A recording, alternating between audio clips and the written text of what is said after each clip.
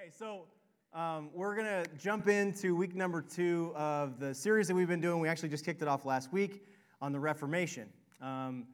This little thing that happened 500 years ago, or started 500 years ago, called the Reformation. I want to make sure that we just kind of recap or set the table a little bit on like, what was the Reformation? Why are we doing a teaching series on this? And so we'll just kind of get started doing that. Before we do, though, interesting fact. I'm big on interesting facts. I was one of the people last week that said that I love history. And so I've really enjoyed this stuff because one of the things that, so I'm like a baby in my faith. October 14th was my 5-year anniversary of my baptism. I actually recently got all of the passwords and stuff for all of Finding Life's stuff. And so I found the video from my baptism, which was really cool. And it is not an urban legend. I did have hair. So, and it actually looked pretty good, to be honest. So, but anyway, so what I don't have is a lot of church history knowledge. I really don't, because I didn't grow up in the church. I didn't grow up understanding what's the difference between what the church was and Protestantism. And so, show of hands, if I asked you, do you know why Protestants are called Protestants, you would know how to answer that question. Yeah, we got some people that know the answer to that question. I had no idea, and so I had to Google it. Google's a fascinating thing, by the way. So when the Reformation started, you had people like Luther who were protesting, and they got princes to kind of join their cause. And so they were called Protestants because they were protesting, right? When I Googled it and I found that answer, I was like, duh. Why didn't I look at the word? It says protest right in there. I should have known that. Okay, so anyway, the Reformation started in part because this guy named Martin Luther, he was struggling with the church in Rome, right? Several of these things that he took issue with, he wrote down on a piece of paper called the 95 Theses. He nailed them to the door of his church in Wittenberg, Germany. He also circulated them probably in other ways. But the church in Rome saw that Luther had a bunch of supporters. He had these princes that were protesting with him, that were kind of joining his ranks. And they wanted to squash it, and so they called him before this council. And the council was in this place called Worms. Okay, here's another. We're going to do audience participation today. It's going to be fun. We're going to do another hand-raising thing. So last week, Kevin tried to do this vote online with your smartphone thing. I am not smart enough to figure that out, so we're just going to do hands. This is true false. So if I said there is a town in Nebraska called Worms, who thinks that's true? Okay. Who thinks that's false? Looks like we got more trues. There is a Worms, Nebraska. There it is. It's right north of Grand Island, Nebraska. And the only reason I know that is because I used to be in sales and I used to drive all across the state and through all of these little towns. And I will never forget when I drove through Worms, Nebraska. It is unincorporated, but it does have a sign that says Worms on it. I have no idea why we call things worms. But anyway, at this council, the leaders of Rome and the church, they tried to get Luther to take back what he was saying, to recant. They just wanted this whole thing to go away. But he refused to recant. And out of that event eventually came teaching that we're going over today called the 5 solas of the Reformation. And I think we're going to have a slide on that too. So you've got sola scriptura, which was what Kevin talked about last week, scripture alone. I'm probably just going to do the English translations of these words because I'm not good with Latin. Grace alone, faith alone, Christ alone, glory of God alone. So today we're going to dive into grace alone.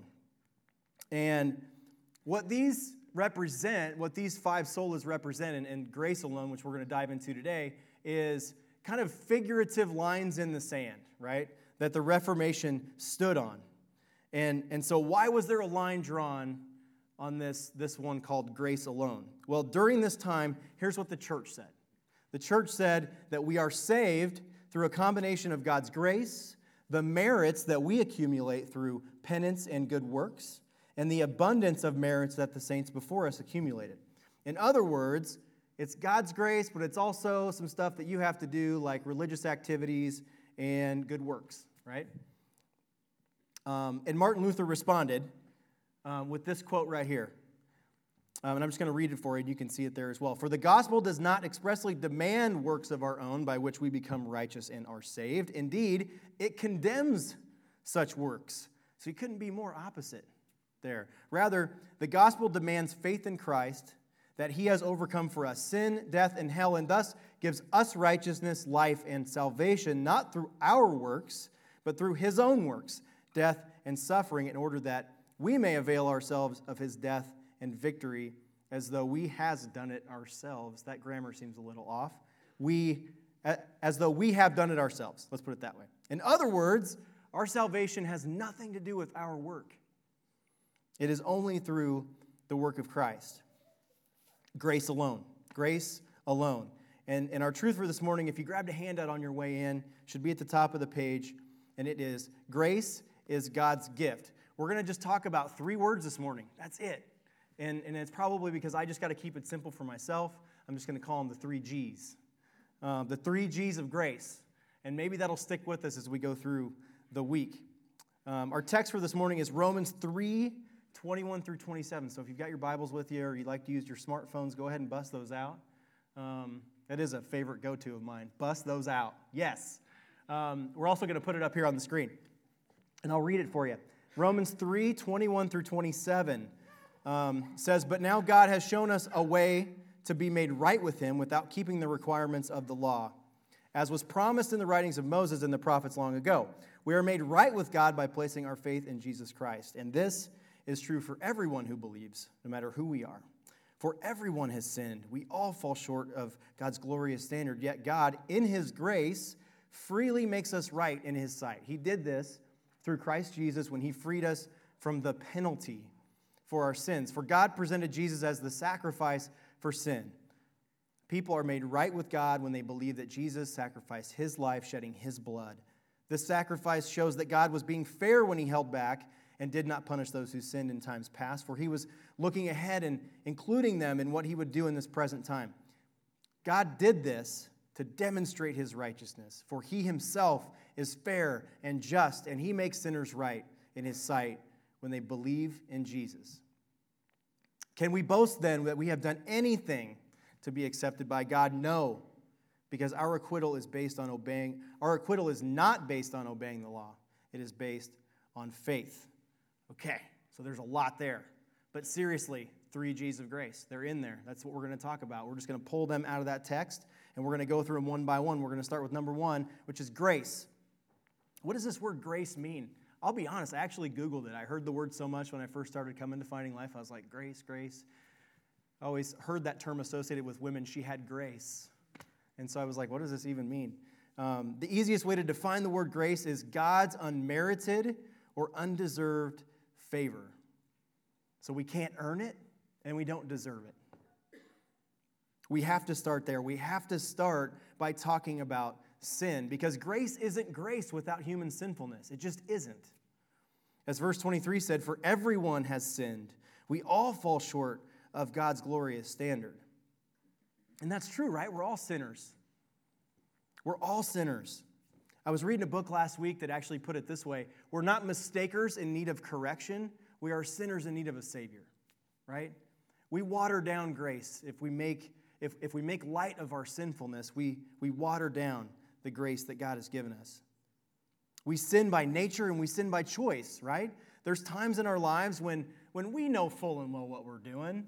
We know full and well that we're going against something that God would want for our lives. We're choosing ourselves over him, right? I do that all the time. And we can also look back at times and say, man, I really, really was trying to do the right thing. And for some reason, I'm an idiot and I chose the wrong thing.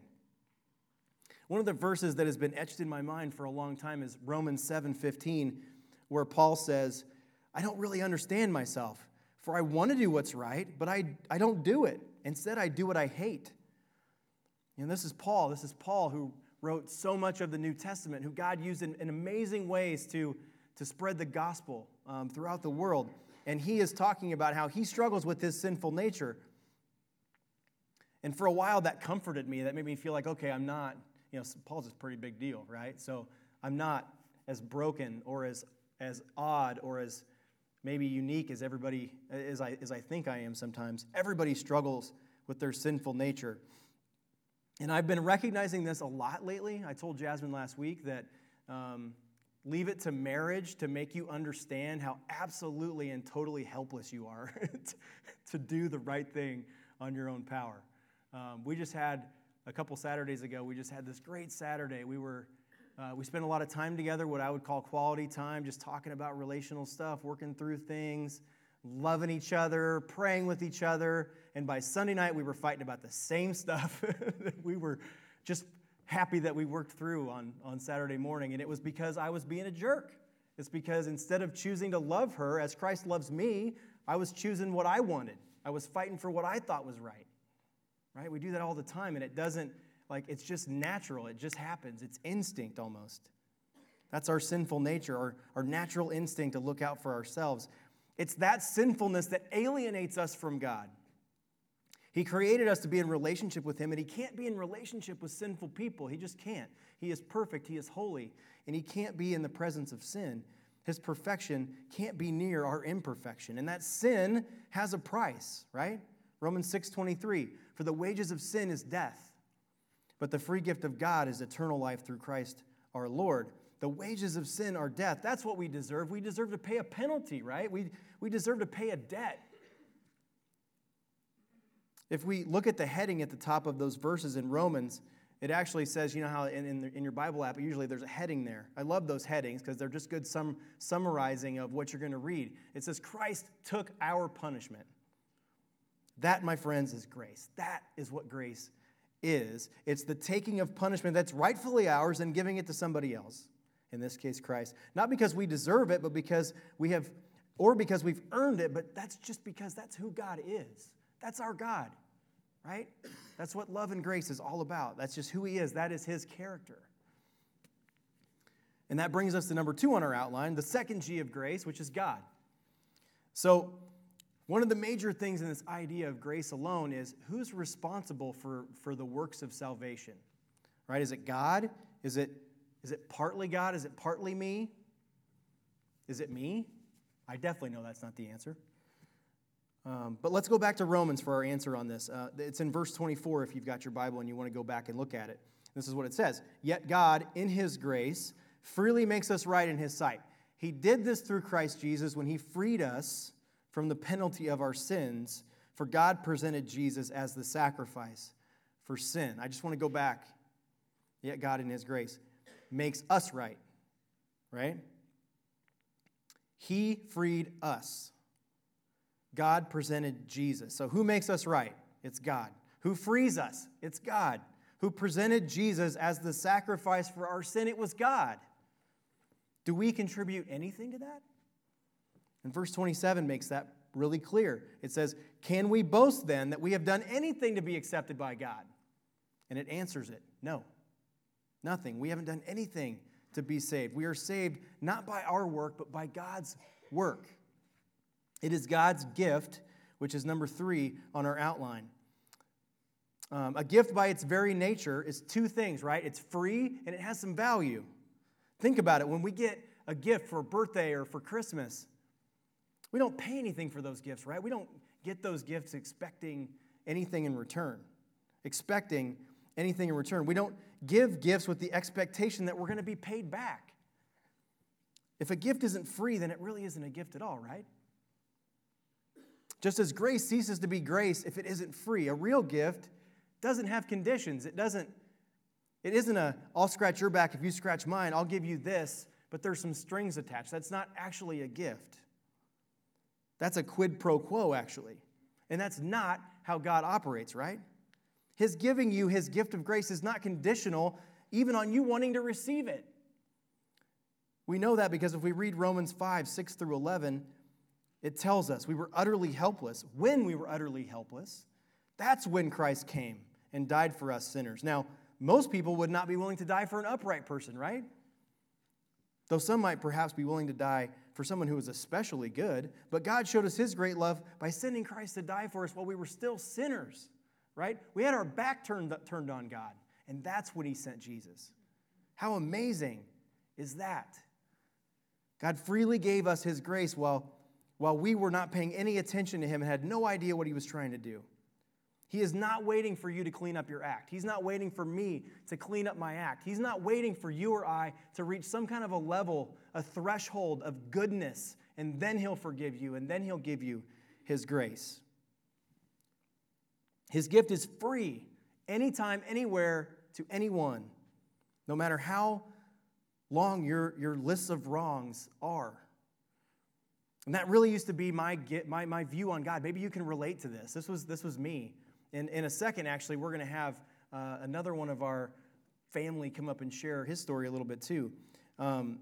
This used to be my view on God. I had this view that I had this long list of wrongs that I thought it was just way too long to be forgiven. There was no way that God's grace or God's forgiveness could ever cover my list of wrongs. And I thought, actually, because I didn't even know about grace or forgiveness, all I knew about was that I had to make up for all those wrongs in order to earn God's favor. And because that was impossible in my mind, I was like, why would I even try to do that?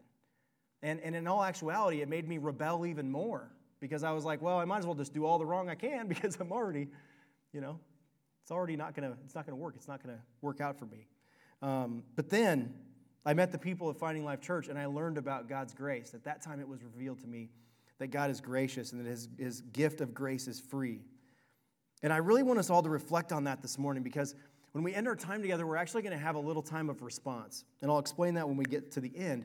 But here's what I want you to think about. Do you remember the time that you first learned or understood for the first time that God's gift of grace was free? And do you remember how that affected you? Like really, actually go back there and consider that. Maybe, depending on, there's all kinds of different people in the room, and I get we're all in different places. And the great thing about God is he knows where each and every single one of you are at and where I'm at. But maybe this is the first time you're hearing about God's grace in this way, like it was for me like 5 years ago. Or for some reason it sounds different than it sounded in the past. And just think about what is it that's hitting you different today? What is it about this grace that you're hearing about that is hitting you different? And as you reflect on that, I want David to share. David has an awesome story. If you don't know David, he's one of our elders here at Finding Life Church. He actually published a book last year with his testimony in it, which was amazing. And I've asked David to share just a little bit of the aha moment that he had when he first really came to grips with the fact that God's grace was free to him and how that affected his life. So, David, come on up. I'll give you the mic and let you do some sharing here. Thanks. Morning, everybody.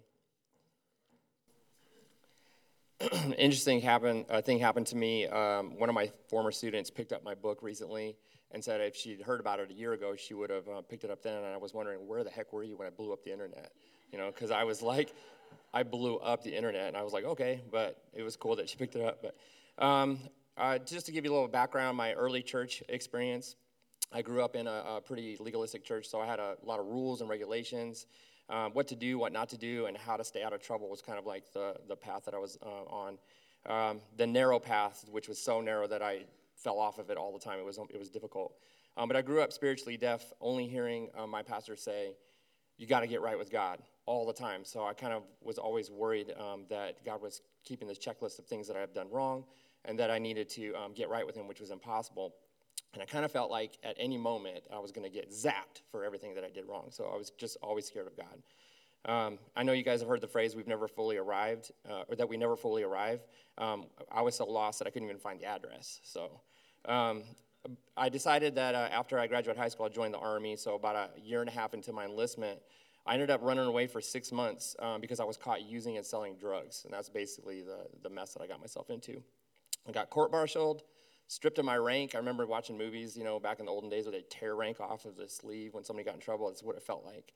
I got sentenced to 5 years in the U.S. Army prison at Fort Leavenworth, Kansas, and I got a dishonorable discharge, which labeled me as a dishonorable man by the U.S. Army and government for the rest of my life. If grace were dependent on my works or what I had to offer, I would be in some serious trouble, as most of us. Maybe it's not as severe as the mess I got myself into, but we all have issues and situations. So my aha moment came during my third year in confinement. I was listening to a radio broadcast called People to People. There was a pastor named Bob George who was talking about grace and forgiveness and words I'd heard in church. But somebody was calling in and struggling with this, and he had this kind of a banter back and forth. But he said, when Jesus died for our sins, how many of them were in the future? And I was like, what? Okay, I never thought of that. And then he said, all of them, since he died over 2,000 years ago, which blew my mind. God knew that every single sin that we had, that we were going to commit before we were born. He knew of all of them, and he still died for all of us, every single person, every single sin, from beginning to end of time. And I just kept thinking to myself, growing up in church, how the heck did I miss all this stuff? Because they were saying it, I just didn't hear it. 2 Corinthians 5:19, for God was in Christ reconciling the world to himself and no longer counting people's sins against them. I was just so blown away that God sees us that way, that we're clean, spotless, white as snow, new creation, free, released from the burden of our past, and we don't have to be identified by our past anymore because of what Christ did on the cross. My favorite verse is Romans 8:1, so now there is no condemnation for those who belong to Christ Jesus. After I heard that, I ordered Bob's book, and it was called Classic Christianity. Started rereading the Bible, and all of a sudden I heard the message of grace and forgiveness and redemption pop up all the time. And it was like, it's in there. It's been there the whole time. It was almost as if somebody rewrote the entire Bible just so I can understand that I was forgiven. So it was aha moment after aha moment every time I would run across that. But just to be honest, I still struggle from time to time with guilt and shame, especially, I don't know if you guys remember 9/11. My brother, the world was full of patriotism, and my brother went to Afghanistan 3 times, and every time he went, I just had this gut feeling like I should be there instead of him, but I couldn't go even if I wanted to, so I dealt with that. And then every Memorial Day, when people say, thank you for your service, knowing that I was in the military but didn't know the whole story, it cuts me to the core, in my soul really deep. But like Romans 6:23 says, I deserve to die for my actions, but instead God gave us a free gift of eternal life. And I just think it's so crazy that after everything I've done, by God's grace, that I'm forgiven, and all I have to do is accept it. Yeah, let's give him a hand. We can definitely clap for that. Thank you very much, David. I appreciate you sharing. We wanted to bring David up, and we'll probably do this more often. We just want to be a family. We're a family. We just want to be a family that shares stories of God moving in the lives of people, transforming people's lives. That's what God wants to do, and that's what he did with David. And I was looking for him, and he's gone. He walked back there. He confused me. When I hear David's story, there's a word that comes to mind constantly, and it is power. The power that God's grace has in our lives. And I really loved how he said when he was talking about how Jesus died for every sin. How many of those sins were in the future? Well, all of them were, because he died 2,000 years ago. And how powerful is it that he could die at one time and take all of the sin for the entire world for the rest of eternity? That's powerful. And that's one of the things that the sacrifices of Jesus on the cross does, is that it frees us from the penalty of our sins.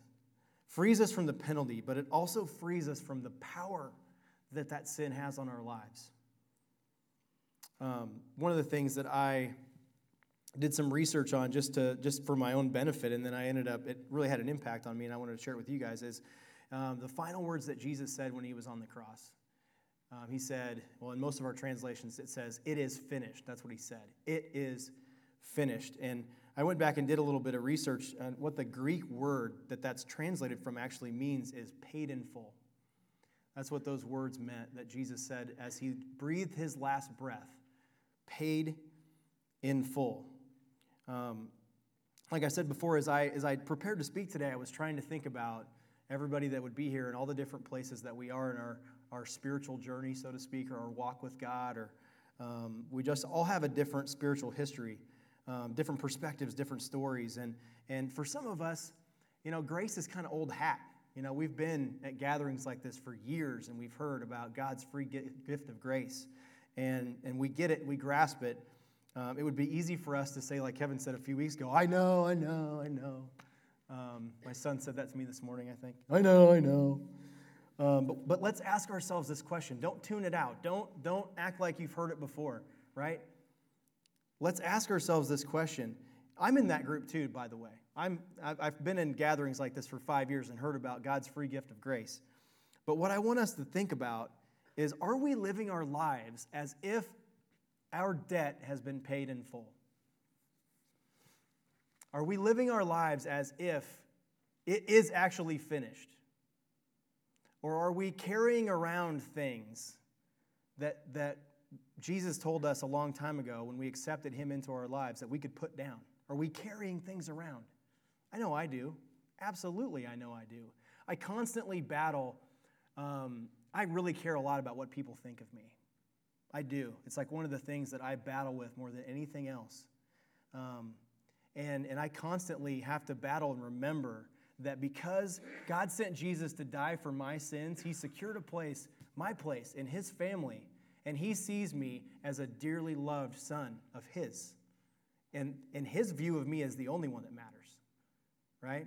But I battle with that all the time. I carry around expectations, and a lot of times they're fake expectations. They're ones I make up in my head, but I carry them around all the time. And Jesus is saying, you don't have to carry that stuff around, right? Lay it down. So what is it that you carry around? Like, think about it. Actually put your finger on it today. What is it that you battle? Maybe it's a sin issue that's currently like weighing you down, that's heavy on you. Maybe it's guilt, shame, resentments, anger, frustrations about things that's happened in the past that you just have a hard time letting go of. Because it's one thing to believe something intellectually. It is. I did this with Kevin the other day. We were sitting down and we were talking, and I'm like, I believe this. He said, I know. And I said, I know. But there's a difference between believing it and actually living in and living under that grace every single day as you live your lives. Okay, we can all sit here right now and say, yeah, I believe that. But are we living in it and under it as we walk through our daily lives? Maybe there's others of us in the room that like David, when he heard that radio broadcast, for some reason, like he'd been hearing about this his whole life, but for some reason when he heard that radio broadcast, the Holy Spirit said, whoop, this is different. And it hit him all kinds of different. Maybe that's you today. Maybe you're hearing about God in a different way today that you haven't heard before. Maybe it was something David said. Maybe it was something that I said. And for you, I ask, how would your life be different if you accepted God's free gift of grace? Because that's what he's asking us to do, right? That's our only part to play. He's not saying go out and earn it, do a bunch of good stuff, and then maybe I'll give it to you. No, he says just accept it. It's a gift. That's what we do with gifts, right? Sometimes we stink at accepting gifts. We're like, no, it's okay. I don't deserve that. But it's a gift. And we don't have to earn it or anything. He's saying just accept it. Verse 22 says, we are made right with God by placing our faith in Jesus Christ. And this is true for everyone who believes, no matter who we are. That's it. Believe. That's it. We try to make it way more complicated than that, but that's all he's saying. Salvation is based on belief in Jesus Christ. Isn't that amazing? Isn't that amazing? And I think sometimes, and I'm totally ad-libbing here, but the monitor says I have time. I think that when we talk about sin and we talk about forgiveness, like we carry with it this weight, right? We feel almost like, again, Jesus is not wanting us to feel guilty about this. Guilt and shame are gone. But we carry it around still, like, oh, I'm a sinner, I'm broken, I'm terrible, I need God's grace. And we almost, this is a reason to celebrate. This is a reason to be joyful. This is not a reason to feel bad, to feel guilty. It is not. It is a reason. You got something. Think about it this way. Okay, most of us in the room have mortgages, right? We have a house, we pay a mortgage. Actually, the bank owns our house, and we give money to the bank every month so that we could live in the house and keep our stuff there. What if somebody called you tomorrow morning and said, hey, your mortgage is paid off? I'd imagine we'd probably celebrate, right? We'd go out for a steak dinner or something, wouldn't we? Come on, Finding Life, wouldn't we? Yeah, we would. And this gift is way better than that, right? For your eternity, right? Your life is different. Your life is changed when you accept Jesus, when you believe in him, and when you accept God's free gift of grace. I'm going to go ahead and invite the band back up now as I wrap up. And the band is going to play Amazing Grace, which is fitting, right? We should sing Amazing Grace when we're talking about this. And as they play this song, Jasmine and David are going to kind of post up in the back over there. This is something something new we're going to start doing, is we're going to have people in the back available if you want to be prayed for. We've never done this before, but it's something new we want to try to get in the habit of, and it's been kind of hard for us to get in the habit of it. But this is a great excuse to get in the habit of it, okay? So I described kind of two different ways that you might be feeling right now. Maybe you've accepted Christ and you've had a relationship with Christ for some time, but you know, like, man, I'm carrying something around that I know Jesus doesn't want me to carry around, and you want to get rid of that. You want to lay it at the foot of the cross, and you would like them to pray for you, to help you let go of whatever guilt, shame, resentments, anger, whatever it is that you're carrying that Jesus doesn't want you to carry, all right? They're available back there and they would love to pray for you.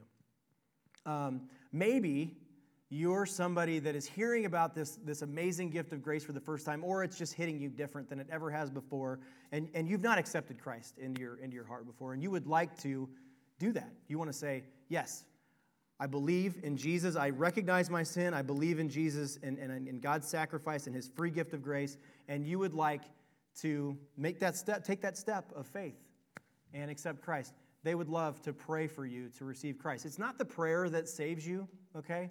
It is just an outward expression of an inward reality. It's work that God's doing in your heart, okay? But they're there for that too. They're there any other reason you guys want prayer. Seriously, they're back there for you guys during this last song. That is all I have. So let's pray, and then we'll move on to that, okay? Father, thank you so much for this morning. Thank you doesn't even do it justice, but thank you for your gift of grace. Thank you that it's free, that you don't give it with strings attached and expectations and expecting us to try to match it with some kind of good work. I know that we all struggle with that in one way or another, of feeling like we need to get right with God, get right with you. And I pray that this truth would just settle into our hearts this morning, God, that you made us right. You have made us right. And I pray that wouldn't just be something that we feel on Sunday morning, God, that I pray for each and every one of us that we would feel it every single day as we live our lives, that we would live under that grace, that it would create a freedom, a peace, a joy as we live our lives, that we don't have to live under the weight of what the world tells us we have to. God, that you have freed us from the penalty and the power of sin, to live radically different lives. I pray that you would make that true in our hearts today, God. It's in Jesus' name we pray. Amen.